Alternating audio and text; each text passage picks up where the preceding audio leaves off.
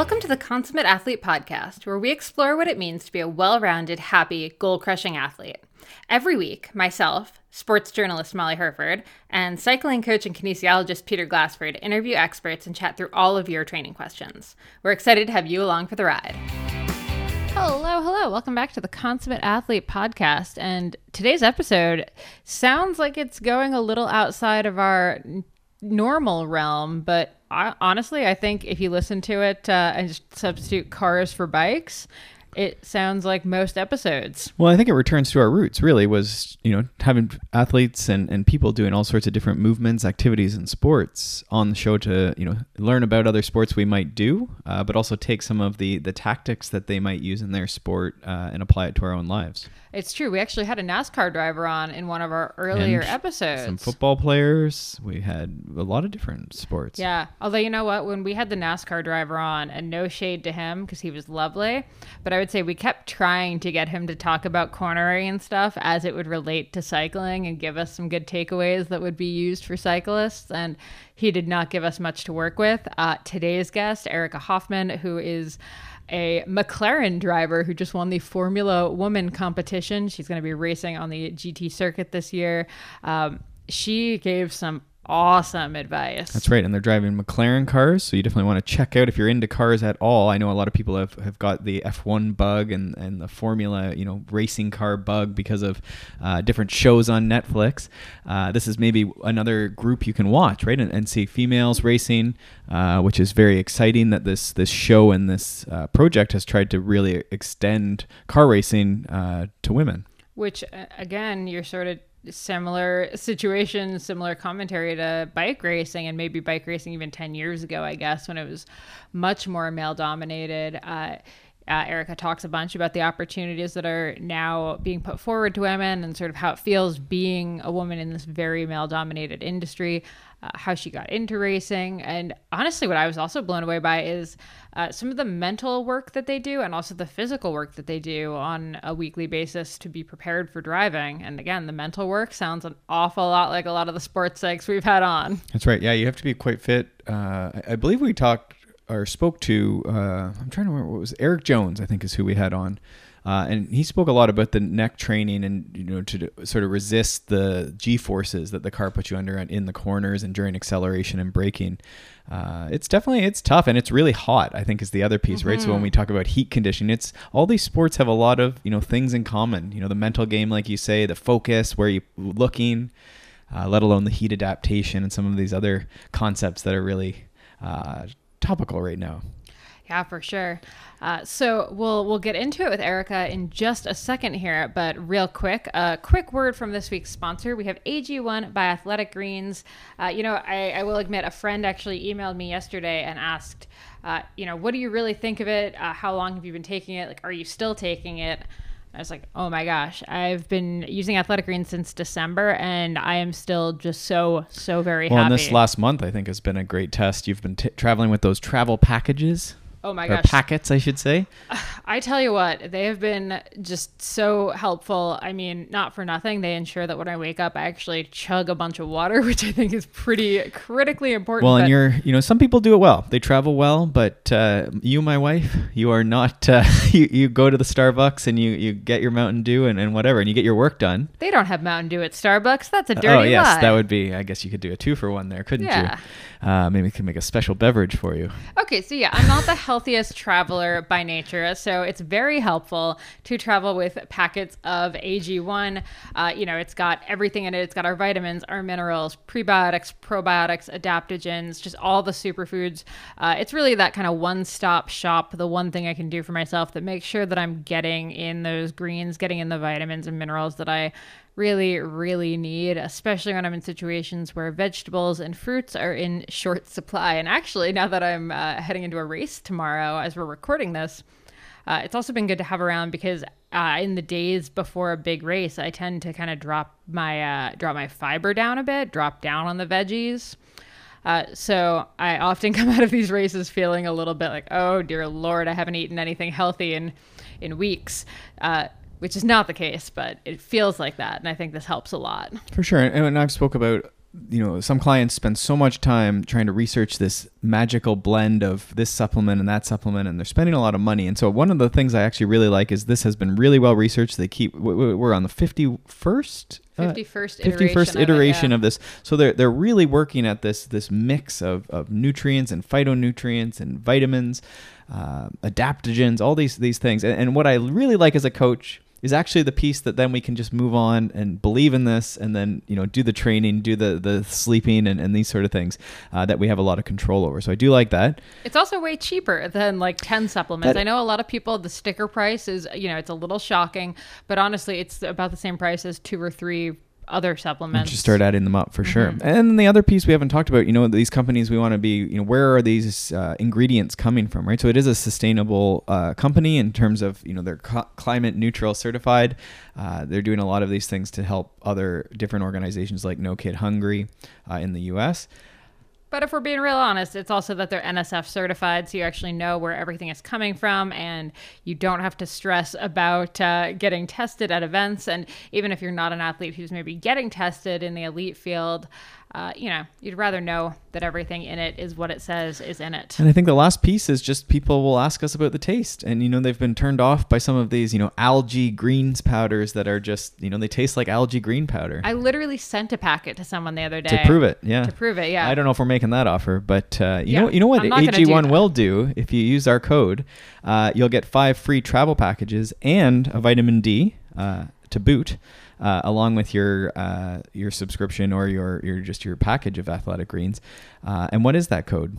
That one, you can just go over to athleticgreens.com/MollyH. We decided consummate athlete was way too hard to spell in a URL. So it's just athleticgreens.com/MollyH.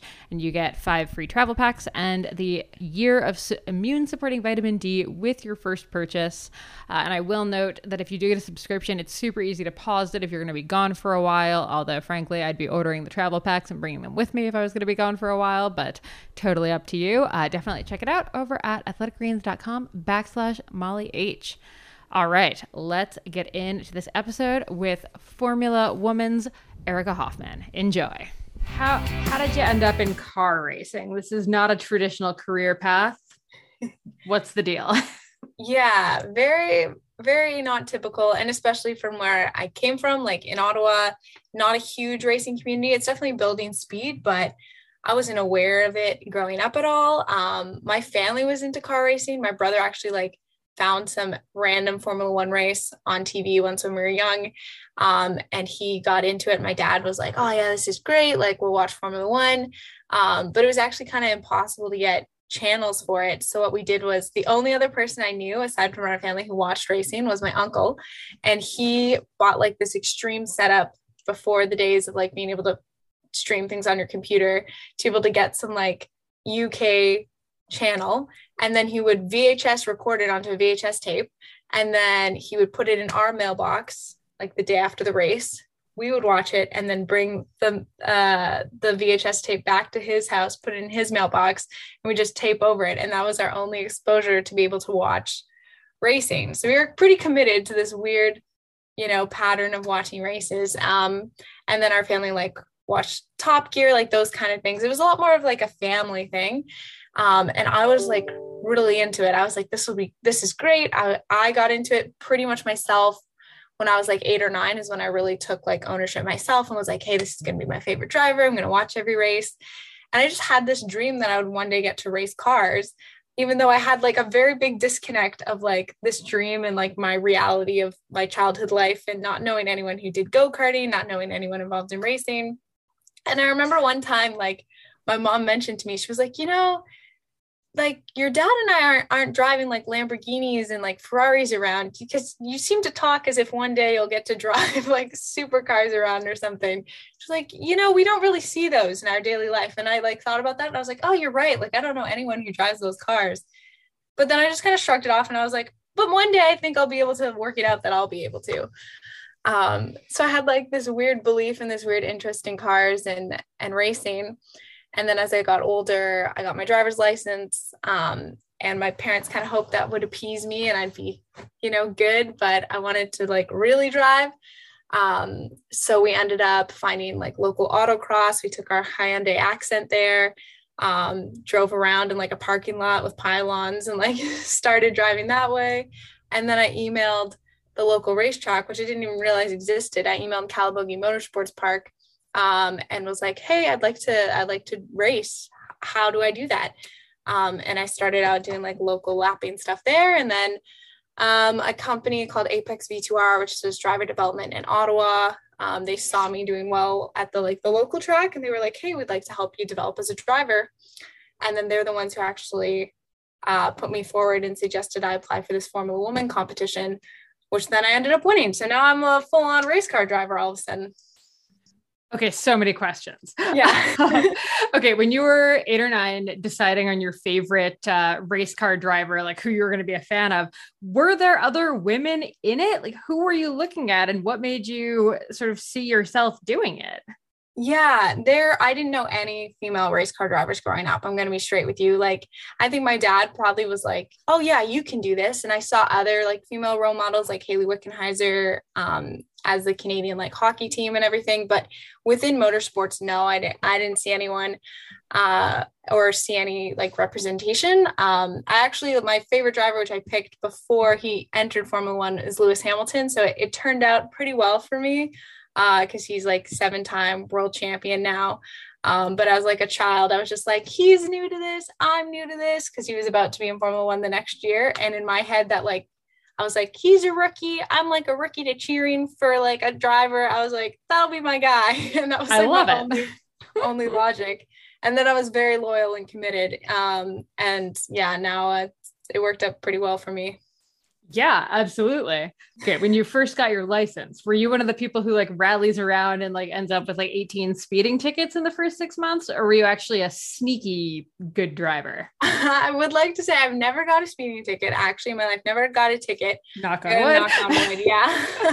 I would say I did speed, but like strategically and like I would say safely. I wasn't like ludicrous, but that was also why like I knew that like the road wasn't really satisfying my desire to like be able to push a car.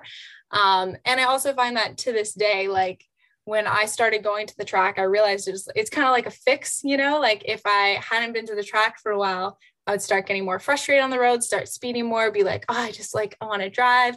But then you go to the track and then you go back to the normal road and you're like really chilled out and relaxed. I'm like, you go ahead, sir. Like, no problem. Because I've had like that time to really push your driving and everything. So I would recommend to anyone who's like getting frustrated on the roads and is like, everyone's driving too slow, all this stuff, like hit up your track. And then I think it'll save you money in the long run, because you have to spend money on a track day, but you know, avoid those traffic tickets and keep the roads nice and calm and safe. I love it. Oh my gosh. Okay, so I feel like there's many different types of car racing. Can you just kind of explain what Formula One exactly is, and then maybe talk about the Formula Women concept and thing? Yeah. So Formula One is kind of the pinnacle of motorsports throughout the world. It's pretty much biggest car racing show on earth. It travels around to a bunch of different continents, a bunch of different countries. It employs a huge amount of engineers, and actually the technology that they bring into Formula One trickles down to our daily lives a lot. So they're really pushing the boundaries on engineering.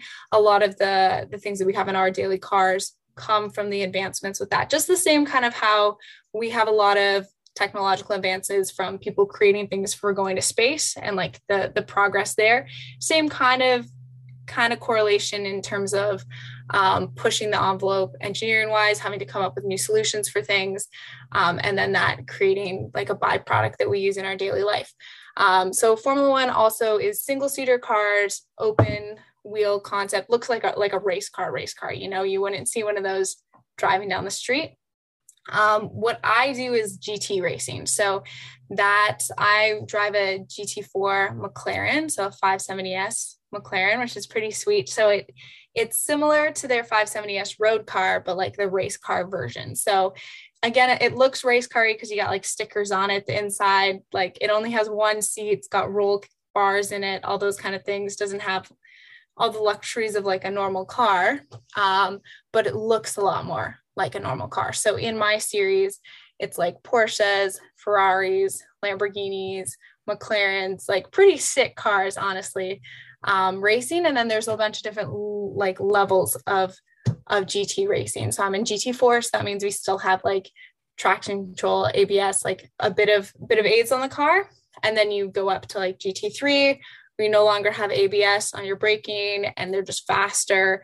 But it's still like, they'll still look like you're like a Ferrari car that you could buy on the road, but just like a completely non-luxury, like stripped out, like meant to go fast version. Gotcha. Okay. Thank you for the non-car people here. Okay, so talk about this Formula Women thing. What's the deal? How did you end up in it? How did it go? Were you surprised? Give me the backstory. Okay, so pretty much Formula Women is a competition for amateur female drivers. So you couldn't be a professional driver to enter it. I think moving forward, they're going to allow more experience levels to apply and kind of have different classes of competition. But for me, it was you had to be a non-professional female driver. And their goal is just to create more opportunities for women within motorsports. So I'm a huge sports fan, followed a lot of sports growing up, played a bunch of different sports. But the cool thing about car racing is it's one of the few sports that men and women can compete on an equal playing ground. Like you can do head-to-head competition. It doesn't matter your gender, your body, like you're able to, if you train, you're fit, you have the proper like cognitive, your mind is all sharp, like it doesn't make a difference. So I thought that's a really cool, like, you know, unique quality of the sport.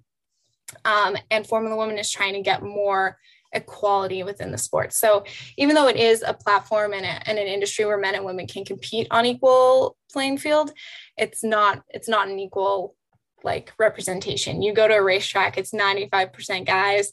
When I raced locally at Calabogie, so here in Canada, I raced in like an evening series. There's a few different races that would go on, and I was the only girl who raced there. Like I think there was one other girl who raced like a different night of the week, one other woman. And I think now we're gaining a bit more.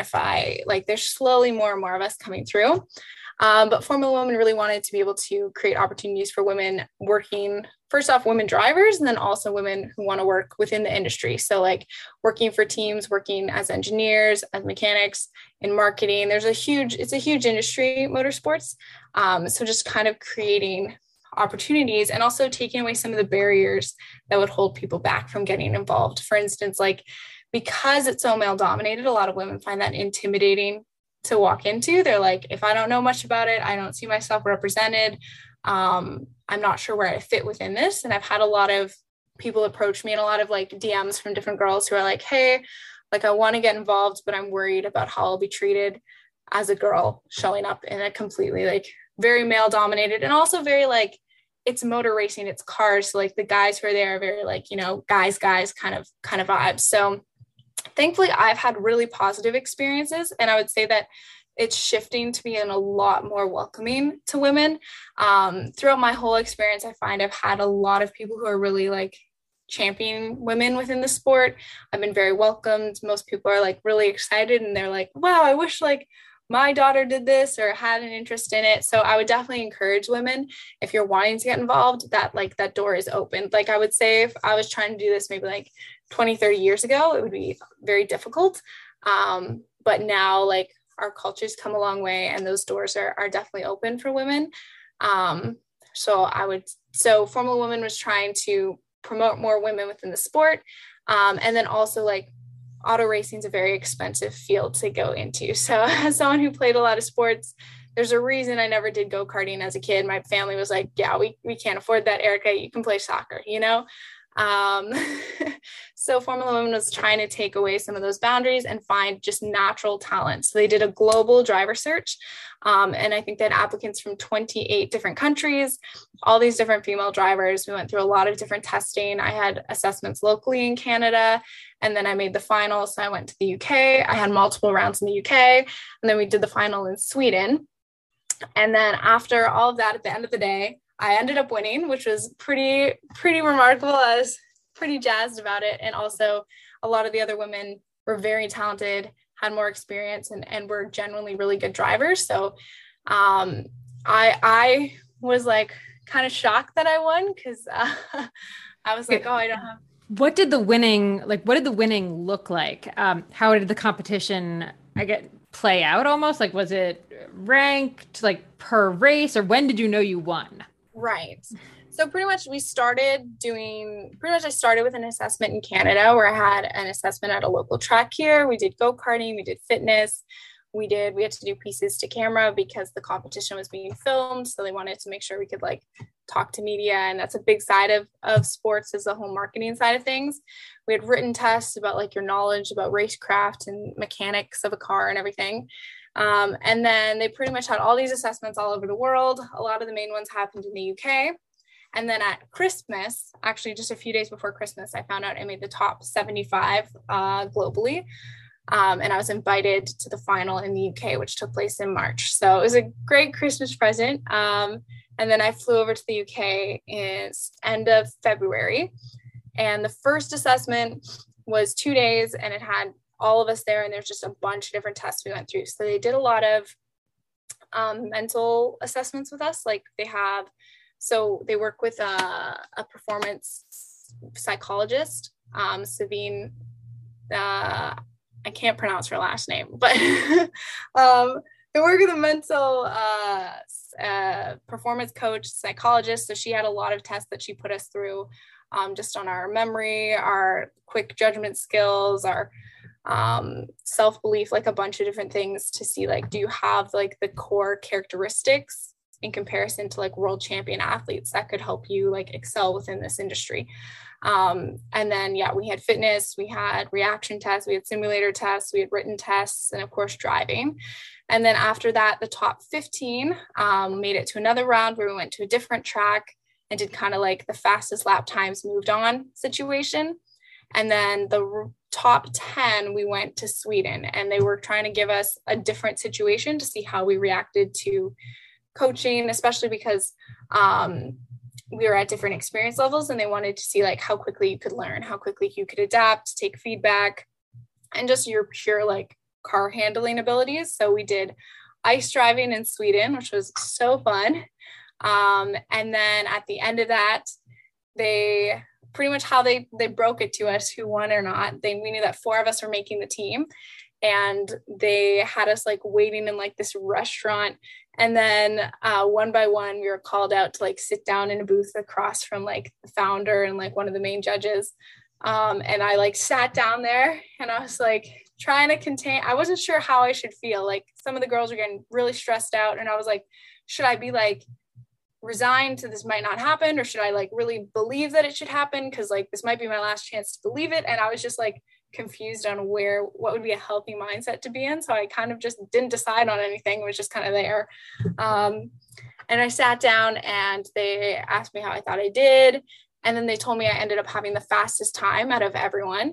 And I was like, whoa, that's so cool. Because they hadn't told us our times previously. So that's when I found out. But they'd also told us it wasn't purely going on times. There was a lot of factors that they were looking at.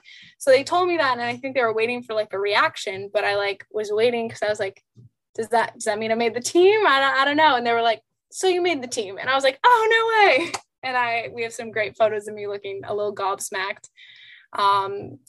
And so then I was like, oh my gosh, I have to move to England now to race in the season. So it was like a long process from when I first applied, probably last spring, to getting the seat like a year later.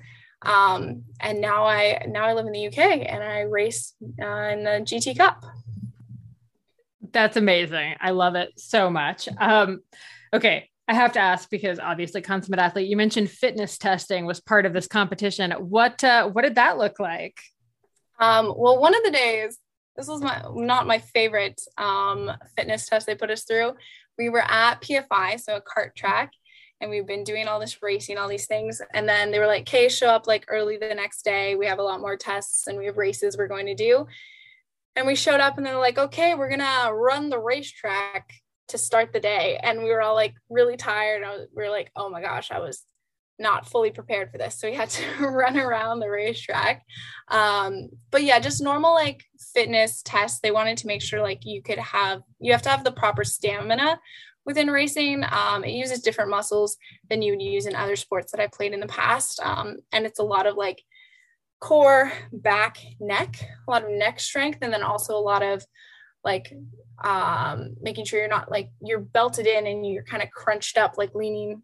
Yeah. Your shoulders are kind of pulled in when you're like on the steering wheel and stuff. So a lot of shoulder, neck kind of strength stuff. But the main thing is like you don't want to get fatigued when driving. Like if your body can't handle it, if you're in a race stint, our races aren't that long. Our longest are like an hour, but we have a driver swap. So the longest you're really racing is probably half an hour. But in that time, if your body, you're going through like, it's really hot in the car. You're in a bunch of layers of like fireproof everything. So you're sweating and you have to maintain that like mental clarity and that mental edge, while you're still like, it's a very physical thing driving the car. So, the main thing is as you have to keep like your cardio and everything up to a place where you don't get tired during that time, because you don't want your body to limit your success within the race. Yeah, no, that makes a ton of sense. It sounds almost like it's like mindfulness on steroids. It sounds like when you're driving, because you have to be so focused on the present moment, but like also so aware of just every single thing that's happening, even when you're just like exhausted from it. Yeah, it's a cool sport in that sense that like it really requires a lot of mental training in addition to like you physically have to be able to drive the car well and be fit, but you rely so much on your mind. Mm-hmm. Now I do want to get way into all of the training things, but I did have a note here. You mentioned your brother was also into driving and stuff when you were younger. Any like sibling rivalry, or how does he take it that his little sister is a race car driver now? Yeah, he's really proud of me. I wouldn't say he lost interest, but he didn't ever have the same intention of wanting to like be a driver. Like he's into it and he's like a big stats guy, can tell you anything about the sport and everything. But he lives in Papua New Guinea these days. He's like a humanitarian linguist. So he's doing quite well on his own, doing his own thing, but he's really supportive. And actually my sister's also like very supportive, but would probably be more jealous than him. She's like more into the car scene. I've got her out to the track before and given her my car to go around. She's quite decent herself. So nice. Can anyone just like go to a track? You keep mentioning like track days and stuff for like the average person. I did not know this was like a thing. Yeah. So if you're wanting to get your taste of racing, you can definitely go to local tracks. In Ontario, main ones would be like Shannonville Motorsports Park, Calabogie Motorsports Park, and then Canadian Tire Motorsports Park, so Mossport, are like some of the main ones, and there's a few more around Toronto and everything, but you can literally go for a track day, and you just would like, when you register, you just say like, I'm new, and they give you a coach to sit with you, and you wouldn't be like racing other people, it'd just be like you driving on the track, but it's such a cool experience and really gets you into the realm of performance driving. So like the company that I work with here in Ottawa, Apex V2R, they do track days for all like skill levels. So whether you're a beginner or whether you've done some track experience, whether you're really wanting to like hone your driving, and they do days at all these different tracks around, and I've coached at them before, and it's a really cool way of getting to have that experience and that taste of driving on the track. And even if like, to be real, like being a race car driver isn't super realistic for most of us. My life kind of like shockingly turned out differently that I could do this, but for the most part, I would definitely encourage anyone who's like wanting to get involved in it. And it also really helps like your daily driving and just your reflexes and everything. So I'd say it helps make you a safer driver on the road and everything. So yeah, you can just go to a local track and do a track day. Nifty. Mm-hmm. I did not know that. Oh man. Now I have a new thing I need to do. Now I'll have to get you out. Okay. So, normally we're talking to like cyclists and runners, and they have kind of like a weekly training schedule that like for the most part stays pretty similar. Can you walk us through what like a week of training looks like for you when you're in sort of like training mode, and give us everything? Give us like the actual like driving, but then also like the mental stuff, any like fitness stuff, strength Right. stuff. Walk us through. Okay. So one of the unique things about motorsport is unless you are insanely wealthy, you don't actually have that much time in the car to practice, because you're wearing through tires, like gas, all these things, and it's just expensive to get on track. So you want to make sure your time off the track is really productive and putting you in the best position to make the most of any time you get on track. So things that I'll do for training is we do a lot of simulator work. So driving simulators in the UK. We work through iZone, which is a place near Silverstone, which is a big racetrack. When I'm here in Canada, I do stuff in Ottawa at Apex V2R, which has a bunch of simulators, and pretty much that's a really good tool to help you learn the track.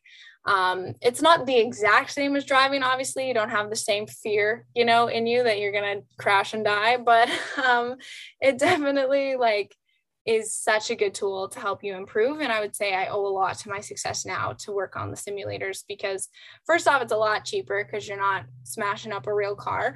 And also you just get that luxury of like so much repetition that you wouldn't be able to get in real life. So I'll try to be on the simulator a decent amount when I'm not on track, especially here in Canada. I actually have a simulator at my house. So ideally, you want to be on the sim every day. Another big thing we do is watch onboards. So you'll watch previous races, racecraft, you watch videos from the driver's perspective. So rather than just watching races like you would do on TV, you also get onboard footage. So you can just watch like a full race from the perspective of the driver, and just seeing like if I'm going to do a race at like Oulton Park is my next race. So I would want to watch my car on that track if possible and see like, okay, where are places that they're overtaking, where are places that they're defending, whereas like where are they a particularly strong car, learn about other cars within the field. So if you know that like a certain type of make has like really good straight line, you can be like, okay, I'd have to defend from them here. But if it's a different type of car that's like really slow out of corners, or I don't know, what have you, then you can be like, okay, I wouldn't have to worry as much about taking a defensive line here if I was battling that car, but I'd have to worry here. So it's a lot of strategy and a lot of like, you want to already know as much as you can going into the race, because it is such a stressful, like high input time that you want to make sure that you've done as much pre-thinking as possible. The other thing we do is a lot of data analysis. So I have pretty much after every session in the car when you're in real life, and also you can do it on the simulator, is you'll watch, you'll play back the lap, and then you'll have data traces of all of your inputs. So it's kind of like a graph, and it'll show like how much braking you gave, how much throttle you gave, when, and it goes down to like very precise measurements. So you want to analyze all of that. So those are like the main tools when you're leading up to a race. So let's say if I have a week before a race and if I have access to a simulator and everything, like you'd get up, make sure you're eating right, do a little workout, get on the sim, spend time on the simulator, look over your data, make sure what you're doing is accurate, and like compare it to other data traces. And then make sure you're like watching onboards, studying your competition.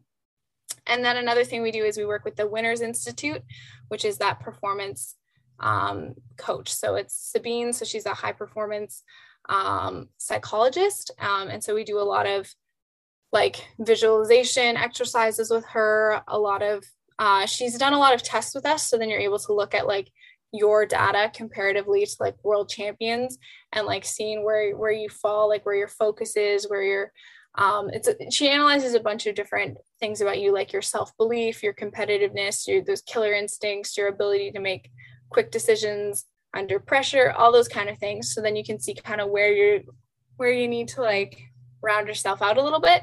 And then through her program, there's like different activities and like exercises you would do to help like work on focus, for instance. And or visualization and those kind of things. So those are like the main pieces of like how you prepare before you actually can get on track and really like see how you line up.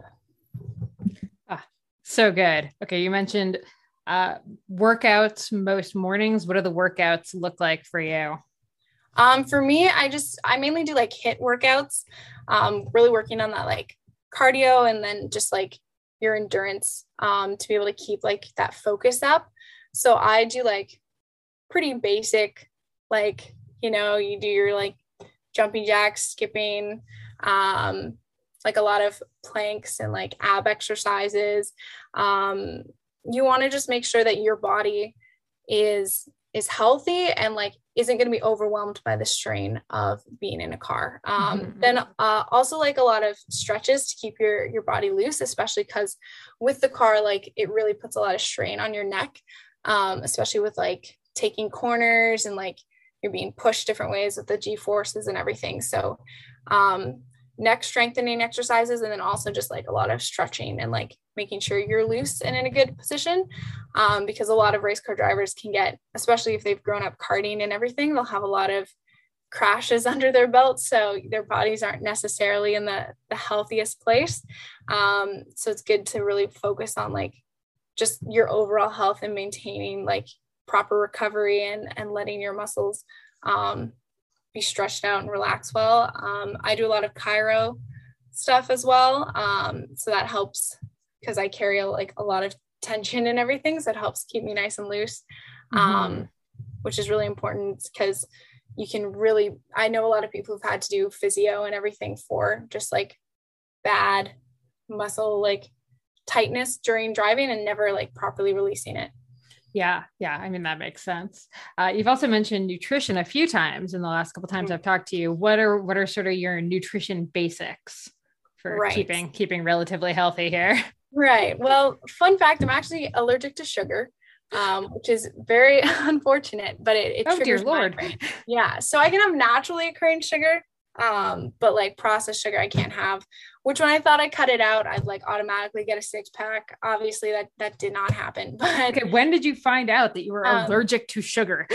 Pretty much I cut it out in 2018. And it kind of, I've always had migraine problems, but I think that intolerance just grew more and more. And I'm on medication for my migraines, but then also when I have sugar, it'll trigger one. So I try to stay away from processed stuff and like any just sugars. I can have naturally occurring sugars. So I can do honey and fruits. So, and I find that after I cut everything out, it actually really like kind of reset my palate. And then all of a sudden you're eating an apple and you're like, this is amazing. And then if you have something artificial, you're like, oh, this is like, it tastes fake. It tastes like weirdly sweet. So I think that does help to a degree with my nutrition. But then also like, so for instance, our first race weekend, there's 4 of us, right, racing, me and my teammate, and then our other car, they're 2 teammates.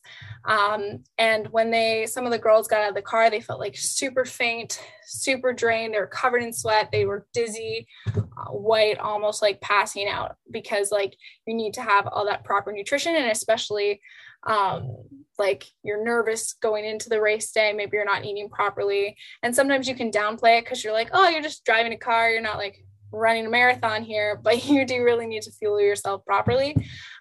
So for me, I mainly on like race days and stuff, like I have homemade granola, which just has like nuts and seeds and has a lot of, healthy carbs and proteins. And then I'll do like this green drink, which is pretty much just like powdered vegetables and like collagen and protein powder, which everyone says is disgusting, but it's really not that bad.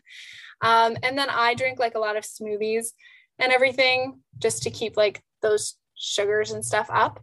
And then like protein bars, I had pasta for lunch one day and then chicken and rice for lunch the next day. And I definitely get nervous and like you don't feel like you want to eat that much, but you really have to force yourself. So I just make sure I do it in like small bits. And then once you start eating, it's easier to continue that. So those are kind of what I use on a race weekend as like my main staples.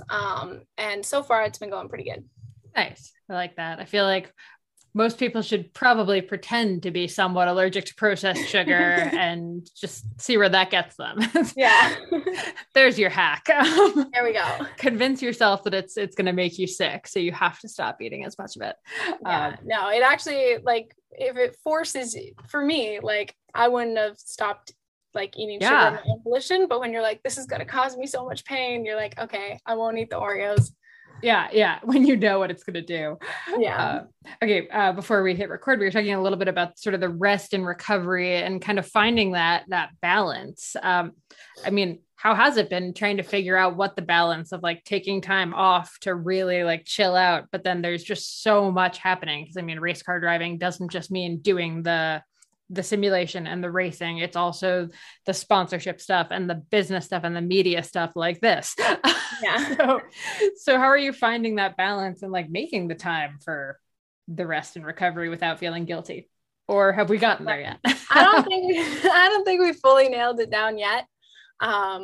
But yeah, that brings up a good point. I feel like there's pressure that you could always be doing more. And people are like, oh, well, if you want to be successful, you have to want it more than anyone else. You have to work harder than anyone else.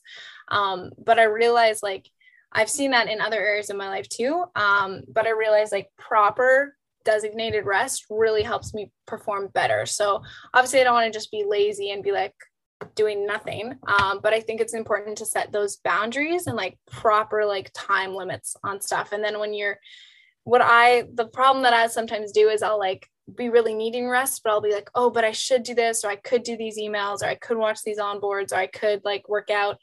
And then I'm really not resting, but I'm really not getting stuff done either. And you're kind of just feeling guilty. You're like you're like, oh, I should be doing this. And it's always like in your mind. So what I think a healthy thing, at least for me to do, is like being like, okay, I'm not getting stuff done right now, or I like actually like, I'm going to plan a break and I'm not going to worry about that. Like from this time to this time, or I'm quitting at 5 p.m. today and that's it for the evening, and I'm not going to feel guilty. I'm not going to be like, well, I could write this other email. But just actually taking the time, because I find that what's the most draining is when you're kind of 1 foot in, 1 foot out, you're barely getting stuff done, but you don't feel like the benefit of rest either. So I would say just like literally section off a time for yourself and be like, hey, no. And even if like something comes up in your mind, I would write it down on my phone so I don't forget it, and then just like let it go. Because I feel like that's another thing. If you're mentally like, but I have to do this, I have to do this. So I write it down so it's out of your head. And then like the next day, or like after your hour break, whatever you decided you were setting aside. And then I would also say, like, you need to, depends, like your body needs both. You need some times where you just like veg out and you're just relaxed. But then I would say you also need like stuff that's going to give you life and like proper joy. So just sitting like watching Netflix isn't the same kind of replenishing rest as like, let's say you really wanted to be like go on this hike, or you really wanted to like go to the beach with friends or something, or you wanted to read a book or do an art project. So I'd say be mindful of like your percentage of time that you give yourself to like do nothing, but then also be actively trying to do something that gives you life. You know what I mean? So I feel like sometimes we can be so drained from like work, sport, whatever it is, that you just want to like lie there and do nothing. And that doesn't drain you more, but that doesn't fill you up. So also being mindful of the stuff that gives you life and that can fill you up. And even if you sometimes don't feel like you want to in the moment, once you start doing it, you realize like, okay, this is giving me life again. And it puts you in like a healthier place to keep going. And for me, proper rest really increases how well I work. So like if I never take vacation, my work just gets like worse and worse and like lame. But if I take even a short vacation, then my productivity level is way up again. So I think it's just being mindful of what works for you and not feeling pressure from other people to work the way that they say you should work, but to work what's actually like healthy for yourself. Oh, I love that so much. Could not have said it better. Just agree with everything 300%. You've mentioned the mental side of stuff quite a few times now. And one thing we always get asked about is race starts. Because, in cycling, I'm gonna say cycling is probably closer than like running would be, kind of like to a race car kind of Probably. situation. Probably like pretty close. Yeah.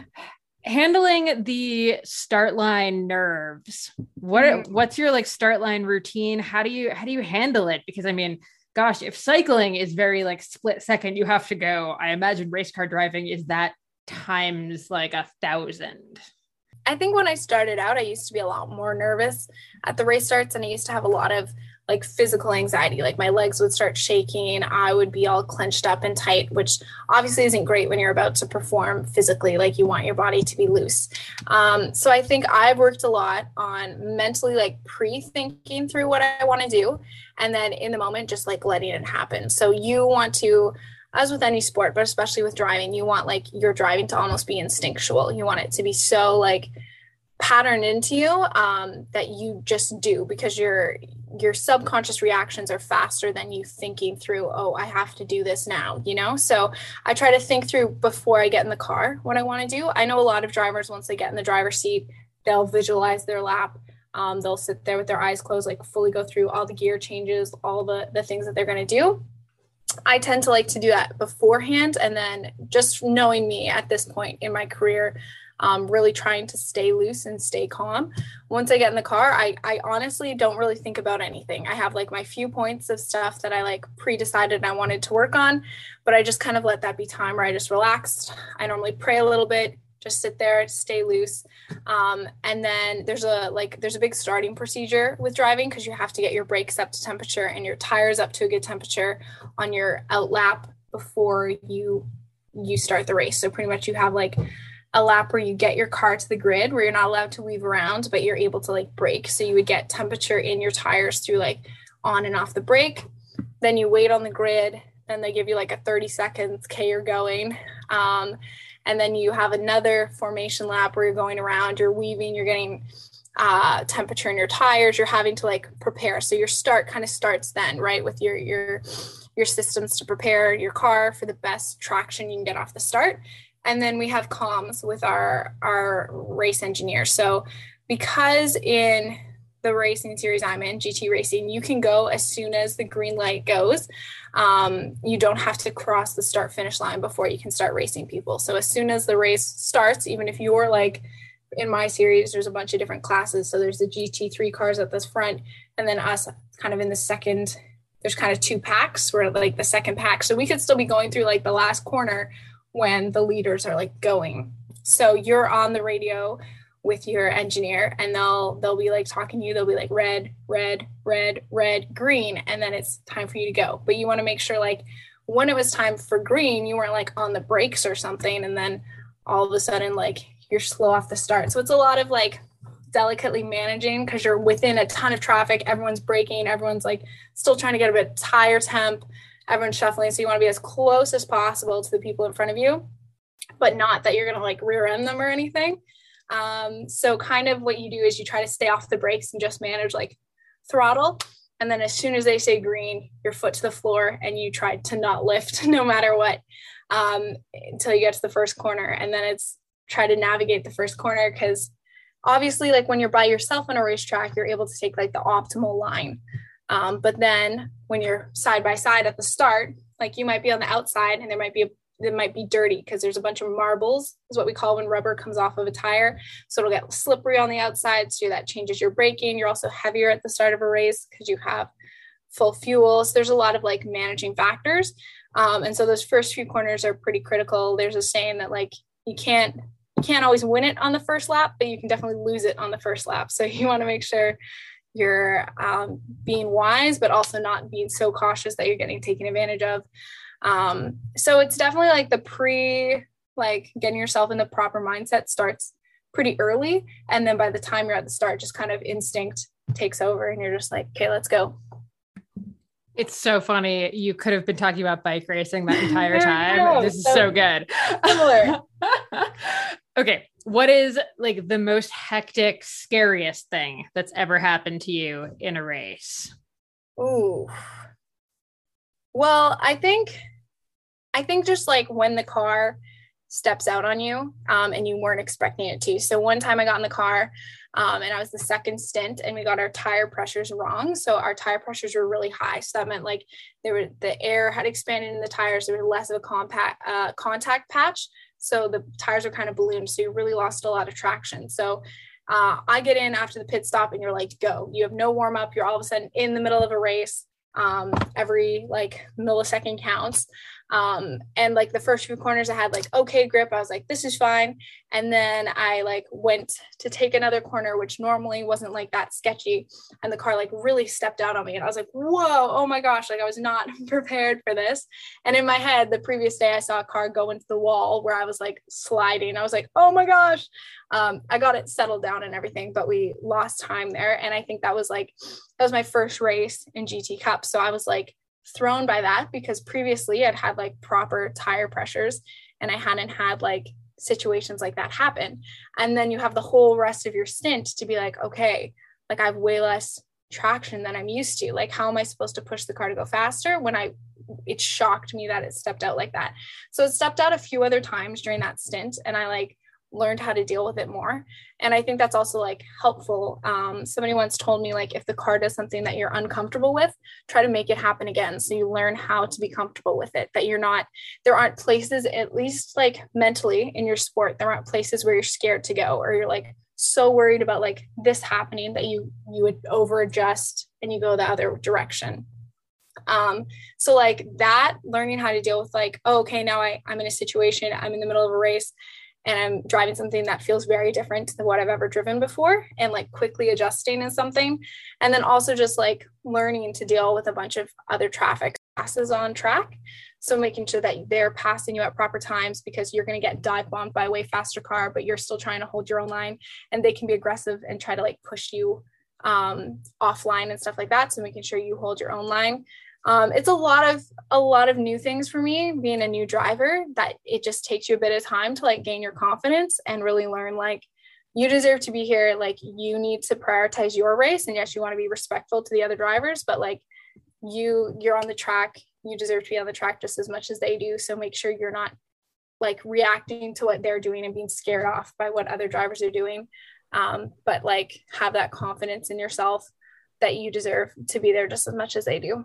That's huge. Yeah. And do you feel like that's maybe more prevalent in women drivers, that like nerves about like, oh, I don't want to mess someone else's thing up? Yeah, no, I definitely would. And I've brought that up a few times myself, being like, oh, but I don't want to like, wreck someone else's race. And all the guys who I've talked to are like, what? Why would you think that? They're like, no. And like women who I've talked to are like, yeah, like I don't want to like cause a disruption or anything. And I feel like it comes from a bit of a stigma of like, this is a male dominated thing.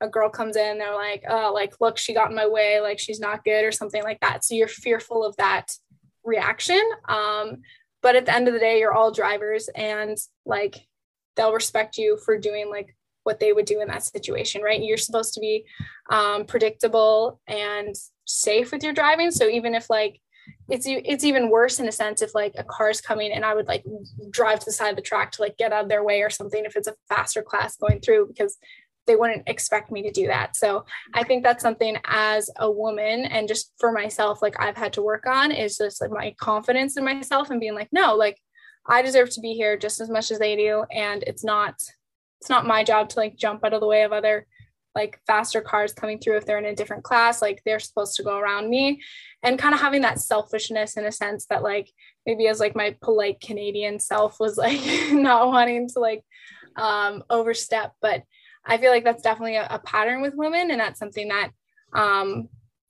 you have to realize, like, no, like nobody else is thinking that. You just do you, like stick to your line. Your race is your priority. Love it. I love it. And okay, so someone is going to the track for their first time. Walk us through maybe a couple tips for someone who is like totally new to this and just kind of wants to get on and like play race car driver for a day. Right. Well, number one, that's fantastic. I love it when new people come to the track. So I would say like, don't be scared and don't put too much pressure on yourself. The key to driving is to really like build those fundamentals from the beginning. So you're not going to get out and set like your fastest lap immediately. Like you want to trust your coach and like build that speed. And a lot of times, like if you slow it down kind of at the start, you'll end up going so much faster by the end of the day than you ever could have if you just like tried pushing right out the box. So the key is to really listen to your coach and really realize that like things that you would do on the road don't translate to the track. It's a different kind of driving. And like what feels fast isn't always fast, you know, like if it feels really out of control and like you're barely hanging on, you're like, feel like you're in Fast and Furious, you're probably going really slowly. Like smooth is fast. So I would say, really don't put any pressure on yourself, really focus on like learning those fundamentals. And you'd be surprised at how quickly you can develop. If I have someone who's like first time out, and they listen to me and we just like take it slow for our first few like morning sessions, it's incredible how well people can develop into the afternoon versus if you have a student who thinks that they know everything, they don't actually implement your feedback, then you're just kind of still working on those same things that you were working on in the morning throughout the whole day. So I would say like teachability is just a big thing, and like leave your ego at the gate. Like a lot of times with cars and racing, it can get a little like people have an ego that they want to bring into it. But really that does you no favors, and that actually holds you back as a driver and doesn't really do you much favors with making a good impression on the racing community. So I would say like be humble, be teachable, and normally like if a student's teachable, it's the coach who's pushing you to go faster. Like it's me being like, okay, you can put power down more there, like you can do more. It's as much as people think like, oh, my coach is just going to tell me to slow down. Like, no, we're going to be the ones pushing you to go faster. So you just need to trust them and really like, yeah, just come ready to learn. Awesome. Okay. You mentioned Fast and the Furious. How is the driving in those movies from like a race car driver perspective? Right. Well, I'm really interested in getting involved in stunt driving, and I've done like a little bit of training for it. And stunt driving is really slow, actually. It's like meant to look dramatic.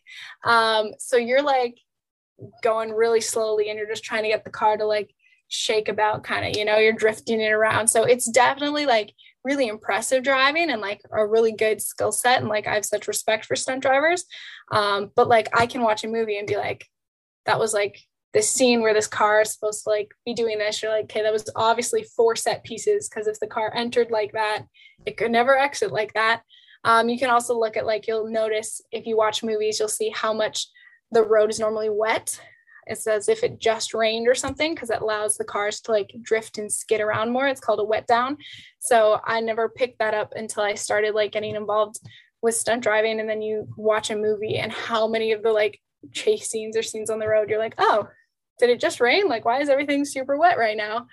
But yeah, it's really impressive, and it's really slow actually. And if you were going to do it in real life, like the first time I did my stunt driving thing, they like asked me to do like the slalom or something. They were like, well, you can tell you're a race car driver, because that was super fast and super boring to watch. Like you're just like, in a race car, you want to have like the least inputs as possible. You want the car to be controlled and speed. When you're stunt driving, you want like the car to look dramatic and like be all over the place. So it's actually really slow, but it looks great on camera. So that's amazing. And also, as far as I know, cars generally don't do very well in space, unlike in Fast and the Furious 9. Yeah, not really. They're typical, like, area of success, but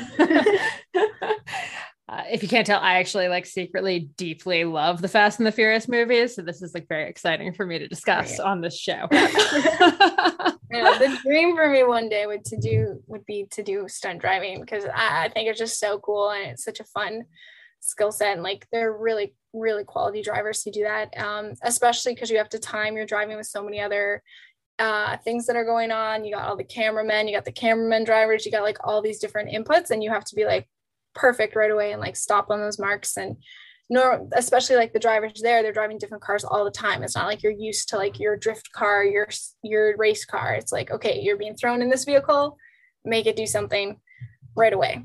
Mm-hmm. Yeah. So good. Okay.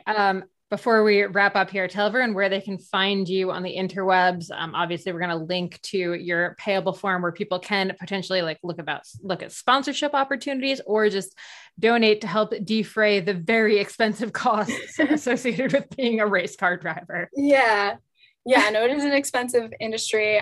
We have some great sponsors on board, and we're always looking to partner with other businesses and individuals, especially because being part of Formal Woman, there's a lot more media attention, and we have like a TV show following our journey and everything. So it's good exposure to be able to work with different companies.